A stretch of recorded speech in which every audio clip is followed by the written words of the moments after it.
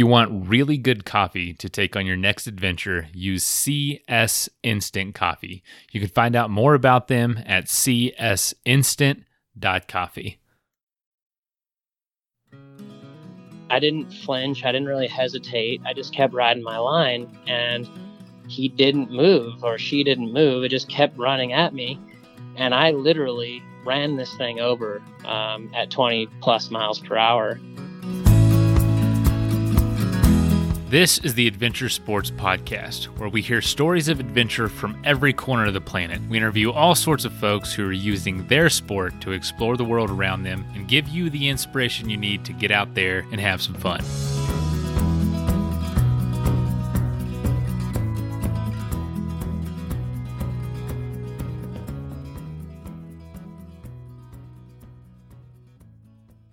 Hey folks, this episode is actually from the new show that I host called Without Compromise, and that is produced through Athletic Brewing Company. I mean, if you don't know, I now work for Athletic Brewing. We make non-alcoholic craft beer, obviously really popular with athletes because you can get the great taste of craft beer without the effect of alcohol.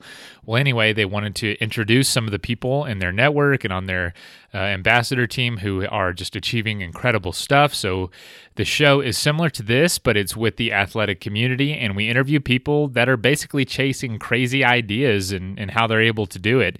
So in a lot of ways similar to this show. So I'd love for you to go check that out. You can find it at athleticbrewing.com or really anywhere else you get podcasts, but it's called Without Compromise. And this episode in particular is interviewing Ben Hoffman. He is an Athletic Brewing athlete, and he's also just a professional Ironman competitor. In fact, he's won 7 full Ironman competitions. And if you don't know, an Ironman is a 2.4 mile swim, a 112 mile bike, and then literally a 26.2 mile marathon. So, and you do it one right after the other. You jump out of the water, jump on your bike. Sometimes you don't even have your shoes on yet. It's pretty remarkable, but Ben has won 7 of those. He came in 4th place in Ironman World Championships in 2016 and most recently in 2019, literally last year. And in 2014, he came in 2nd place in the World Championship. So that's the highest he's been able to go.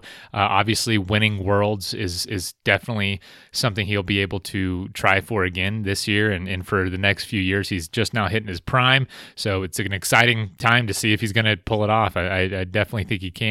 And also, he's won 7 half Ironman competitions. So the guy is no joke. He has, just so much experience, and you can learn a lot from him. So I hope you enjoy this episode. Hope you go check out the new show I host, and I hope you check out Athletic Brewing as well. Anyway, I've heard from a lot of listeners lately, so thank you to everyone who's reached out lately and just given some words of encouragement around the new year.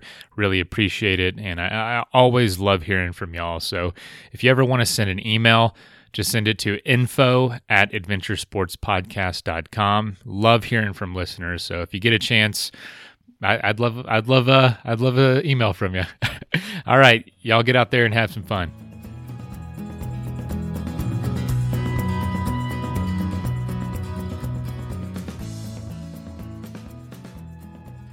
Today we're talking to Ben Hoffman. Ben, welcome to the show. Thanks for having me. It's awesome to be on. Yeah, man, I really appreciate it. And, we were talking a little bit before, but I kind of want to hear more about it. Could you take us kind of all the way back to where you grew up and what your childhood was like?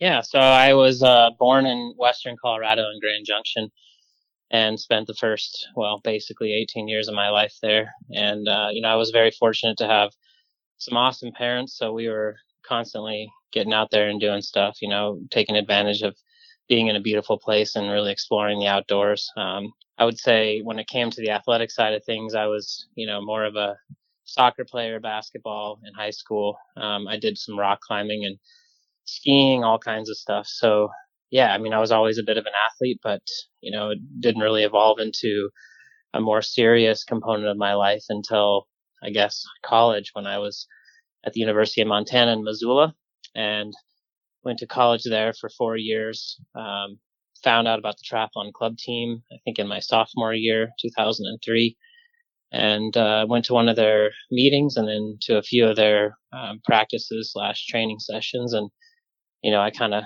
really enjoyed the training, enjoyed the people. I mean, I got into it pretty seriously right away that fall and winter 2003 and into the spring of 2004. Did my first race in 2004 and realized I had a bit of a knack for it. There was a little bit of a hiatus in 2005. I did some traveling and studied abroad in Argentina, and then came back and realized how much I missed it and really got after it in 2006.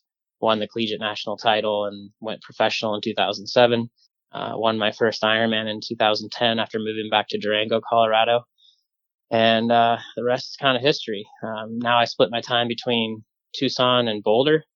And yeah, I'm entering my 13th or 14th professional season. So kind of a dream come true, not something I ever really imagined doing, but now I can't imagine doing anything else. Jeez, man. Yeah, thanks for summing all that up. Good gracious. You fit a lot into that 2 minutes right there. I actually read somewhere, I hate to draw it all the way back, but I read somewhere that you went on some like almost cross-country bike tours with your family, or nearly cross-country. Yeah, so I've never actually ridden all the way across the country in one go, but I would love to do that at some point. It's definitely an ambition of mine and something I might be able to talk my wife, Kelsey, into doing at some stage. But yeah, we actually started and got my first road bike back in high school, and my parents got into doing some road cycling, and there were week-long tours in Colorado that we would do in the summertime.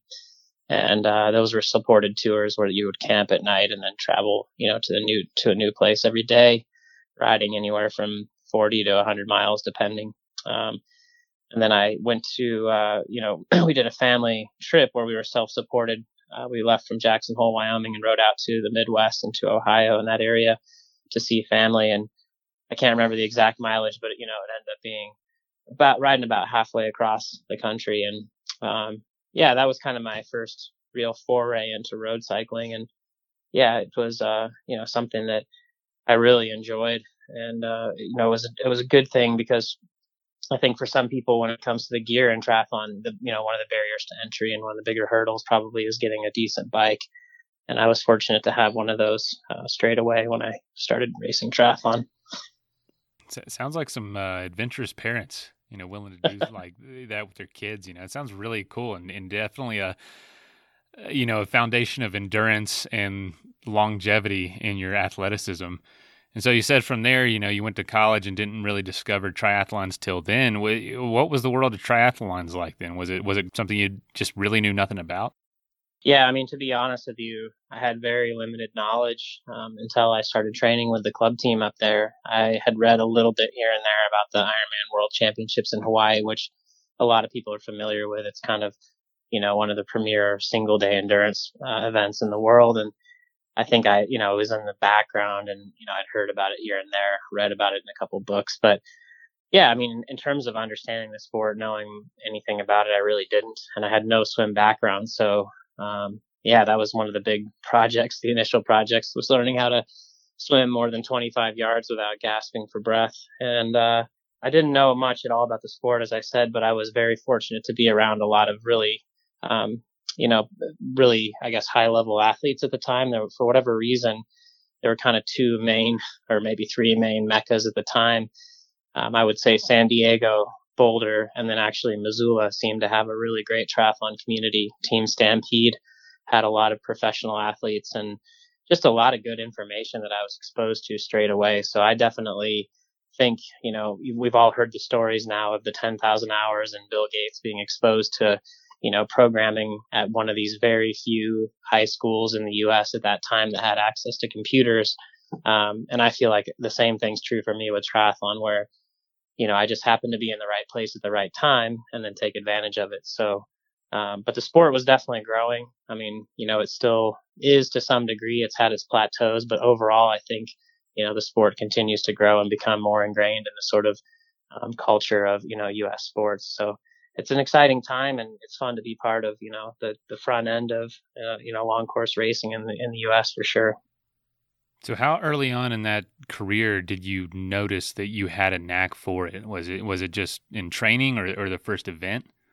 That's a great question. I mean, I think for me, I look back at my earlier career in sports like soccer and basketball, and I was always that guy that could just outlast people on the court or on the soccer field, where I had no problem with the endurance side of things. Whether it was a step test, I could outlast everybody.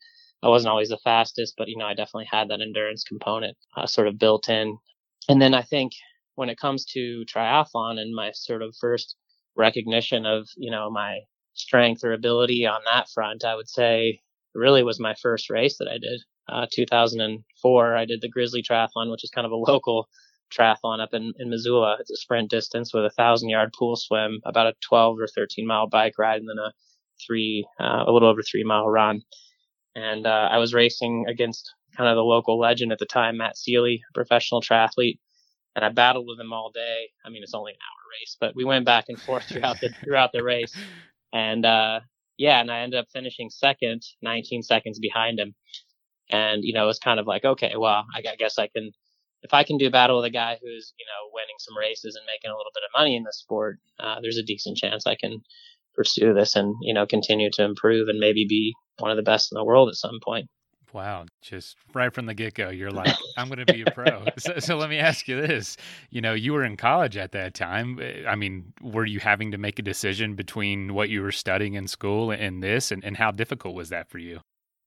Yeah, for me, it was never really that way, actually. I will say my senior year of college, I was pretty much ready to be done. And I felt like I was maybe more focused on a major in, triathlon, so to speak, than I was in my actual area of study. But I definitely, I kept the energy high. I ended up finishing, with honors and performed really well, always in the school front. And one of the other things that my parents instilled in me, besides a million other things, was that work ethic. And I was fortunate to have support from them, for my schooling. So that was always my number one job when I was in college. But as soon as I was done, I was I was ready to just kind of run with this thing and see how far I could take it. So yeah, it wasn't, again, anything that got in the way of my studies, but I was certainly more interested in pursuing that than anything else I had studied in school during my 4 years in Montana. There was literally no room for compromise on any front to excel at school and at this sport. And so you said were your parents, I mean, how did they feel about the decision? That's because they sound adventurous, but I also think maybe they were like, this is really a shot in the dark. Yeah, and it was, it's a great thing that you bring that up, because we still talk about it today now, like I said, 14 years into my professional career, where I think my parents have always been, really important people in my lives, as you can probably tell. And, and they provided a lot of, amazing opportunities and experiences for me. I would say that as adventurous as they are and understanding, I think there was some hesitation on their part, especially, straight out of school like that. Yeah, I think that what it was is they probably didn't understand exactly the level of passion that I had, built for this sport and for racing. I mean, they had been to a lot of my events and they were obviously following my life quite closely, but to turn something like this into a job is a whole nother step and another level. So yeah, I think they were a bit surprised initially. I would say they never showed anything other than support, even if they had some trepidation. I think they kept that to themselves for the most part. And then I think they also got to see my development pretty closely and be a part of it and watch that I was actually making things happen. And I did, I worked a part-time job initially. When I moved to Durango to pursue it more full-time, I still worked a part-time job to support myself and, gradually got traction over time. And I tell people too that, that making a living at this was always a goal of mine. That's not something that I'll ever say, isn't true. I always made it a focus and thought it was an important component of sort of validating it to myself. And I think there was a point, that probably came 3 or 4 years into pursuing it where I was just getting by. And I told myself, like it's kind of make or break right now. I either need to step up and prove that I can really make this a full-time thing, or maybe it's time to move on and find something else. And that was a critical year in 2010 where I performed really well, actually. I did step up to the plate and I finished second in an Ironman, won another Ironman, and then was able to get kind of more sponsorship support and, really take the next step. Do you enjoy that side of being a professional athlete, the business side, or is it a burden to you? I really love it and always have. It's funny. I know a lot of professionals out there who have a management team and they do everything and they don't want to communicate with the sponsors. They don't want to have that relationship. They want that buffer between them and the partners that they have. For me, a big part of why I do this is the social aspect, the relationships with people. And I think too that in our sport, which is still relatively small, the relationships that you have with these people is really what it's all about. And I think it's what kind of drives the contracts and what really makes the sponsorship happen is having those personal connections with people and businesses. So, I've always enjoyed that part of it. Now my wife and I pretty much manage everything in house. I get a lot of joy out of, connecting with these people and building these relationships and partnerships, which I hope most of the time are mutually beneficial. So I guess it's safe to say that back in college, you made the right decision, or a decision that you're at least happy with today. I really am. I think one of the things I said, and this is going to sound a little bit corny to people out there probably, but I told myself I really only wanted to do this sport as long as it was fun for me. And of course, that definition has shifted over time. What, components make it fun for me? I mean, I think early on it was the freedom in the lifestyle, kind of just seeing how good I could be, which is still a big piece of it. But now, it's evolved a little bit more like we talked about with the business side, and then managing now a young daughter that's a component of it all as well, and being married to my wife. And, there's just been this evolution, these layers that have built up. So that definition of what exactly fun is has changed, but I can say overall, I'm still really enjoying my job. And I went through an interesting experience last year where I was injured and sidelined from the World Championships, didn't get a race. And I think it was kind of a really important thing that ended up happening where it kind of reset my outlook on everything and made me appreciate so much more what I'm doing. And, it really drove it home for me how privileged we are to pursue this lifestyle and be supported in the way we are. Yeah, it sounds like you just have this incredible mindset, this strength mentality around everything you do, because to me, like an injury immediately thinks, oh no, income is going to be suppressed in some way. Does that go through your mind? What's your thought process when you do get injured? Because I know it's happened a few times. Absolutely. Yeah. Can't be fun. And I mean, unless you're just that crazy where it is fun to you. Yeah, I don't think I've reached that level of enjoying the injury quite that much. But I would say I have learned, to be patient in those moments and to look for the positives as much as possible. I think we have a tendency sometimes as people to meditate on the negativity out there and to, gravitate towards the news stories that are all, blood and gore. And I think it's really good to practice sort of that attitude of gratitude and to appreciate what you have instead of always looking for more and seeing what you don't have. And so, I do think that, again, that was an important moment for me where I was getting maybe a little bit distracted and off course and away from my passion.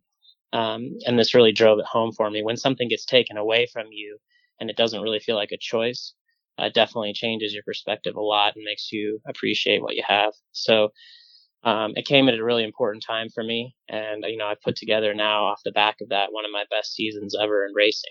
So hopefully I can continue to carry that attitude without having to, subject myself to another injury.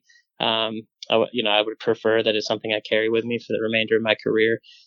But we all know how that is too, right? I mean, it's easy to get kind of, I guess, numb to the lessons and have to relearn them again. Time for a quick message break. CS Instant Coffee is definitely the best instant coffee I've ever had. In fact, just out of convenience and how good it tastes, I decided for the last year I've been taking it on every single adventure I go on, from backpacking to bike tours, just from convenience sake. It's really high quality and it keeps me from having to take a bunch of other equipment out in the woods. But it's not just for going out on adventures. My wife actually takes some to work every single day with her. She takes a couple packs to refill her coffee mug as a teacher. She doesn't have a ton of time to have to make fresh coffee all the time. So she just needs a little hot water, can pour the coffee in, and she's ready to go for her next class and not waste a lot of time. So if you're crunched for time in your job, I would definitely suggest giving it a shot, because they have been huge supporters of the show for the last year, and I really appreciate everything they've done for us, and it would mean a lot to me to go support them. So if you're interested, go to csinstant.coffee and support those who are supporting the show. It would go a long way. Thank you. All right, let's get back to the episode.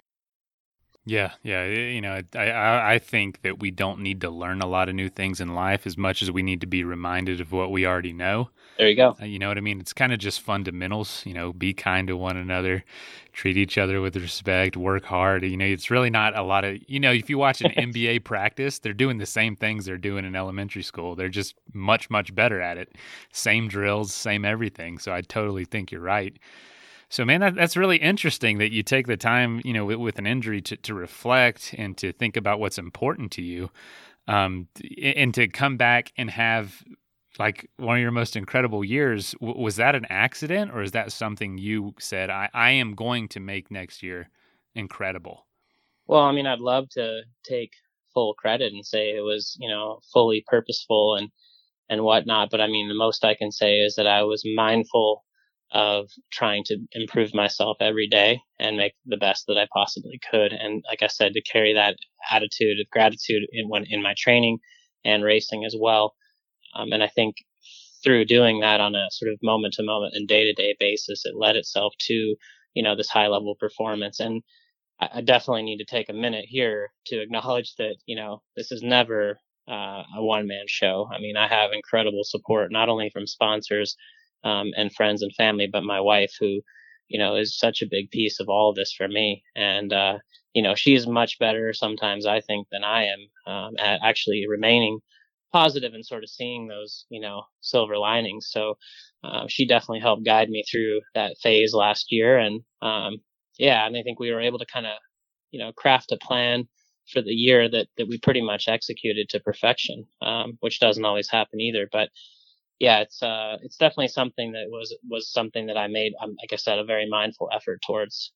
But again, that doesn't always mean that it's going to happen just Right. because you want to, right? So to actually, achieve that is pretty incredible. So it's an amazing support system. That's one thing we all need to have in place, and that's what's helped you. And obviously that could have been an easy place for you to say, I just can't do this anymore, or this isn't, sustainable and or secure enough. What do you think is the most common reason or reasons you see that people give up on this journey to be a professional triathlete? that's a really great question, and the first thing that pops to mind, and I may modify this as I continue to talk and think about it, but No worries. is the lack of self belief probably. I think that's one of the things that befalls almost everybody, no matter what they're doing, whether it's sport or, any other job out there, a relationship as well. I mean, I think these sort of insecurities that we carry around manifest themselves in these really, big and ugly ways, and they get in the way, of our best self. And so, I'm fortunate to have a lot of people around me that are reminding me of the positive attributes that I have. Occasionally, they're also reminding me of my shortcomings, which I think is important too, keeping me honest. But I would say, it's kind of that thing, right, where if you don't believe it, it's definitely not going to happen. I think for me, the best performances and the best moments in my career have been when I have, I wouldn't definitely not call it cockiness, but a tremendous sense of self belief. I just would never imagine someone's even out there without having an incredible amount of confidence. Are there guys out there running saying, I just can't do this, I can't do this, and they're on like mile 130? Oh, definitely. I mean, it happens every race. It happens to all of us. And I think that's one of the things that separates the top guys from the other ones, is that you're better at ignoring / talking yourself down from the ledge. But I do think, that a lot of things in life are a process of self-belief that way. And they, take steps along the way. So you don't just go from being a brand new professional triathlete to a world champion overnight. You take steps along the way that show you that you might have a possibility one day of being there. And I think for some people, those steps never come, and there's a whole variety of reasons behind that. Like I said, self-belief being one, mental weakness on the day, whatever it is, there's a whole lot of things, a lack of innate motivation to get out the door to do the training. And then sometimes you have to acknowledge the role of luck in your life, right? I mean, I think that people are afraid to do that because they think it's a sign of weakness. But I can tell you, there's been plenty of times that I know and don't know where I've been lucky. And there's no way around that for virtually anyone out there, I don't think. Absolutely. We can all work as hard as we can, but we need a little bit of luck every now and then to get us, that interesting opportunity or that, podium that we might have not gotten otherwise. But I've heard you say, like, your training, and this isn't like verbatim, but you train to get your mind to the point of almost breaking, of almost saying, I need to quit, I want to quit. Your body's, screaming it at you. But the training is meant to get you there so that you can decide, I'm going to keep going. Is that true? And is that something you think that sets you apart? I definitely think that's true. And it's absolutely, the way that I approach a lot of my training. I mean, you're trying to subject yourself to that sort of area of extreme discomfort and questioning to see whether or not you have the answer to it, right? To see whether or not you're going to step up in that moment, and to practice being there, to practice being uncomfortable, and embrace it, as opposed to kind of shying away from it, having that knee-jerk reaction that we do to move away from the sort of negative sensations. I mean, at a baseline level, we're programmed for survival, so our instinct is to give up on these situations, to move away from them.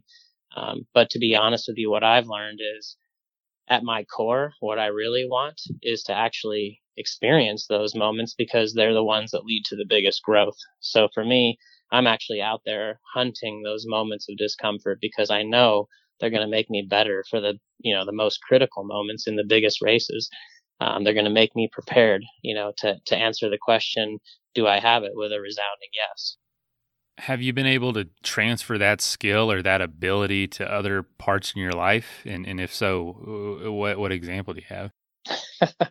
Well, I mean, the first thing that comes to mind is my relationship with my wife, and it doesn't mean that it's a struggle all the time. By far, it's not. But I think that the relationships are work, and they're acts of endurance in their own way. And I'm extremely proud of what we've built since we've known each other. And I wouldn't say that we've endured any more hardships than anybody else out there. But I always think it's a challenge to bring two people, with differing opinions and ideas about the world together, and to, pass through life as a union. So, yeah, I mean, it's, again, not to make it sound like it's some dramatic struggle fest every day, because it's certainly not. But, it takes a concerted effort and a concentrated, focused effort to make it work sometimes. And it's one skill that I think, like you said, is applicable to a multitude of areas in life. Man, yeah, I can definitely speak from experience. Marriage is it is an adventure, to say the least. That is one word for it, for sure. Yeah, it has its times. It's. I think every marriage you could write a book. Any marriage that's lasted, you can write a book about it, because it's crazy once you start digging into it. But that's right. No, speaking of that, and speaking of applying those, those skills to other parts of life, how much do you think of your grit or your endurance or your willingness to not compromise is natural, and how much of it has been learned through your training?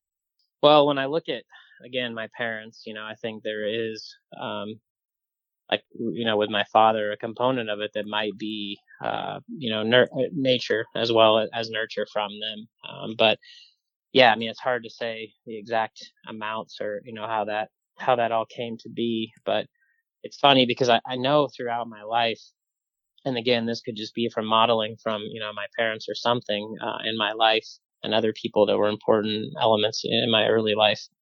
But I definitely always looked at hard work as being extremely rewarding, as, work as its own reward. And I always enjoyed kind of getting my hands dirty and having something tangible, to show for my effort, and feeling that sense of satisfaction from working really hard, whether it was just being tired physically, or, even sometimes mentally exhausted. So yeah, it's been something that's sort of always been a part of me. And, it's funny. I think that, yeah, being uncompromising is mostly been really good in my life. I mean, I've enjoyed an incredible life, and, I would think that most anyone who lived it would probably say the same. And that's not, trying to sound egotistical. I just think it's been a really blessed and amazing life.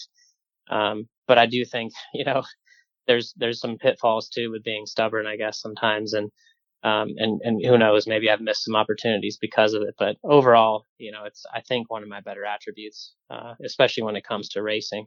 You certainly can't ever give up. And, you say you're blessed and you're lucky and all this. It definitely hasn't come without tremendous amount of work that very, very few people are willing to put in, like even despite all that, how much fun it is and all these places you get to go. It's a lot. It's a lot. Hey, and I know recently you became a father. Congratulations. Yep. How has that changed your mindset around maybe competitiveness or your races? Do you see things differently now?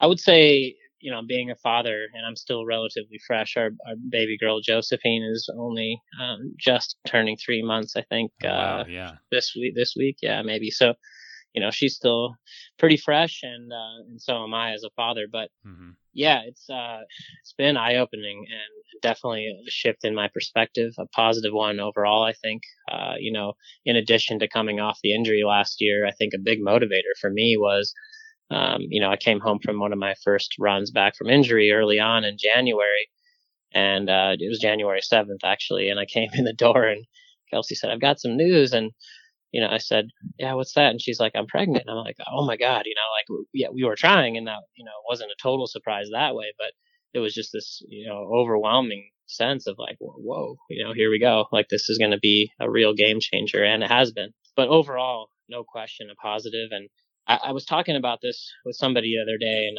the way I describe it when it comes to my career in racing, I think it's kind of this interesting double-edged sword, where on one hand, that the child, especially Josie right now, who's so young that she barely has any concept of her own hands being attached to her body, but she's definitely not aware of my racing or caring at all about my finish place. And you hear people say that even as a kid, grows up and starts to understand what you're doing, they don't care about that. As long as you love them and you're around, they love you back. And so there's that component, which is really kind of liberating in its own way. And then the other side of that, I think, is you feel a tremendous sense of responsibility. And, in that way, it adds some pressure to the performance, because you really want to provide. And then you also want to put out performances that you're proud of, so that, if and when that time comes where the child wants to know a little bit more about it, you can talk about it in a way that you feel proud of. And for me, again, performance is definitely a component of that. I think I don't always measure myself in terms of a placing, but it is a piece of the puzzle for sure. Oh man, that's incredible. Yeah, I've heard a lot of people don't achieve that one thing they've been wanting to until becoming a parent, because it's like, now it's not just for my own sake, but I want them when they're old enough to know what this means, to be like, wow, my mom or my dad did that. That's incredible. Definitely a big motivator for me. I'm like I said, I think, I'm the best I've ever been, and I'm really optimistic about these, next few years as well. I think there's a lot more to get out of myself, and there's no question that, having a little daughter is definitely raised my game. Oh man, that's so exciting. So what do you wish you would have known when you started out deciding to become a professional athlete? What do you wish you would have known then that you know now? I mean, that's a really great question. And it's kind of a big question. Yeah. And I mean, kind of my mantra this year. And I really think, there's been other moments where maybe I've exhibited a little bit of this, but not in the way that I think would have been beneficial as a younger athlete. But I would say having a better perspective in terms of patience. I really think that, especially when you're looking at a race like an Ironman, it's 8 hours long for us. There's a lot that can happen in that time, and extrapolating that to the bigger picture too, that, a month is really not that long. A year is really not even that long. So, being patient, having that long view, and being willing to work on your weaknesses with a, that perspective, that lens that, if you're really fortunate and you work hard and things go your way and you have the support, that you're going to have a window of time, at your prime, and to really be a world champion, to be on that level. But I think oftentimes in this world we live in, there's so much energy towards the instant gratification. We all want it right now, that it's hard to be patient. And, it's the same thing with racing, that you want it right now. You want to be the best, but it's not the way it works. So yeah, that would kind of be the the one thing I think I would go back and maybe instill in myself a little bit, more when I was, 23, 24 years old. But that's sort of the nature of the beast, right? You got to learn those lessons and live that way in order to get to the goal and really have it stick with you. That is, I don't hear a lot of people talk about that, but that's so true. Something I've been doing lately, just kind of from just reading people's life, is looking at those gap years, those years where nothing seems to be going on. If I don't do something I'm proud of in a week, I feel like I'm wasting time. And I look at someone I really admire, and I'm like, there's like 8 years right there that you don't even, they did nothing. I would feel so defeated, but really, it takes patience to gain skill or to gain, wisdom or whatever before you do your life's work. Your life's work might come in a 2-3 year span much later in life than you imagine when you're, like 22, 23. And so, I think that's a great point. Right. Yeah. And I mean, the writing's on the wall. I mean, the evidence was there, but I think, again, when you're young, you're not maybe as keen to pay attention to it or whatever. But, I mean, the guys who've always been performing well in Ironman are in their, mid to late 30s even, and I'm 36 now. So it shouldn't be a big surprise to me that I'm kind of hitting my stride now and reaching my prime. But again, when you're younger, you don't really see it and understand it that way. And so, but I'm happy to be living it now, and I do try to give back a little bit to the younger generation. I have a couple guys that I consider, people that I'm mentoring a little bit. So, I mean, whether or not they take it to heart is another thing. Again, they have to probably learn the lessons themselves to have them really stick. But it's something I think we can all benefit a little bit from, and maybe slowing down the mind a little bit too, and just taking those moments to be a little more relaxed and have that long-term view. Great advice. So for our rapid fire round, I'm just going to ask some quick questions, and I just want you to answer them quickly as you feel possible. You can elaborate if you want to. It doesn't have to be one word or anything. And then we'll wrap it up. That sounds good, man. Pressure's on. Here we go. Yeah. All right. So number one, what are you most curious about right now outside of your career? Welding. Yeah. I mean, I've dabbled a little bit, and I like to do that as kind of an off-season project along with a bit of woodworking. So I'm trying to improve my skills a little bit right now. I did not expect you to say welding. That's pretty cool. Proudest achievement outside of maybe a podium? My small contribution to creating a human child. There you go, man. That's awesome. Biggest goal that you haven't yet achieved? I would say I would love to win a world title. I think being able to say you are the best in the world at your job on one day at least, would be pretty rewarding, and definitely has been a focus of mine for a big piece of my career. So yeah, that's probably it. That's a big one. That you're in the history books at that point. Oh man, well, you already are, but yeah, I get it. Advice that you have about not compromising? I mean, believe in yourself and follow your heart. You can't go wrong there. And I think when you do, and you're honest with yourself, good things are going to come. It's when you kind of lie to yourself that you have to deal with the consequences later, and they always rear their ugly heads. So yeah, believe in yourself, follow your heart, and do what you're passionate about. Man. And this last one is just kind of my own personal curiosity. With all these races and all these miles, man, over the course of all these Ironmans and races, what's the weirdest thing you've ever seen out there on a ride or on a run on one of the routes?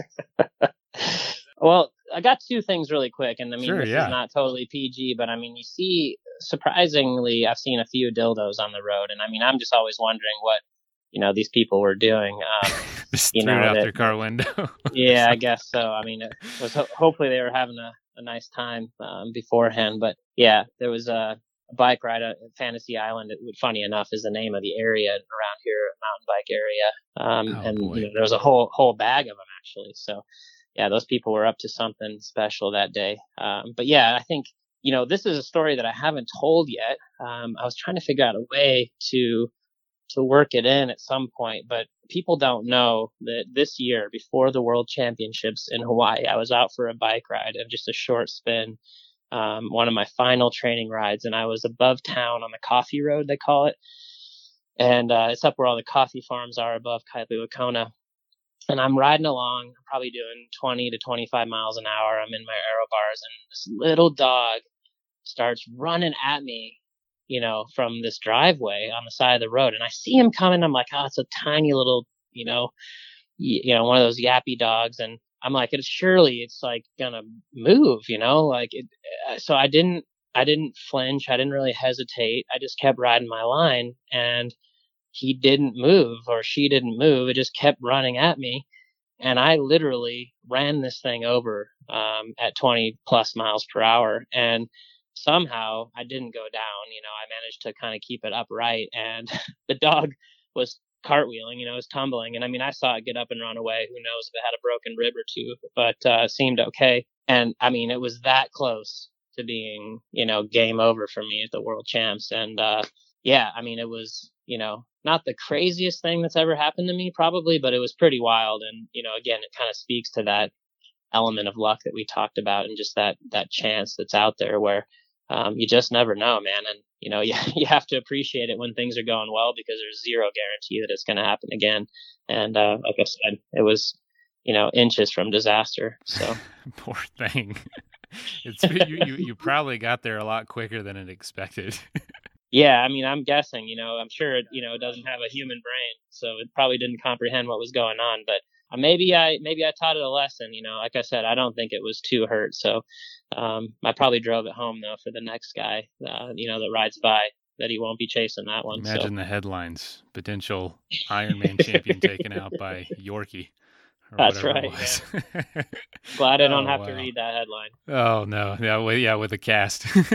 Oh man, Ben, that was a great way to end, man. I couldn't imagine a better way to wrap this thing up. I really appreciate your time and being on the podcast, and being a part of the Athletic Brewing community. Yeah, it's great to have the support, and to be a part of like-minded people, and yeah, appreciate the support and having me on here. It was a lot of fun chatting. Yeah, absolutely, man. And congratulations again on fatherhood. I know what that's like, and I don't want to keep you any later. I know it's getting late, so yeah, enjoy some family time. That's right. Yep, I will. It's off season, so dad duty calls. All right, Ben. Thanks so much, man. Thank you. Take care. All right, bye. First of all, thank you so much for listening. It means the world to us that you choose to listen to the show. If you'd like to help us further, you can leave a review on iTunes, share us with your friends, your family. It goes a long way to growing the show. You can also support us financially through patreon.com/adventuresportspodcast. Link is in the show notes. And also, if you have an idea of who could be a good guest for the show, we're always looking for people to tell their story about the outdoors or adventure. So if you know someone, please reach out. Email us at info@adventuresportspodcast.com. And until then, get out there and have some fun.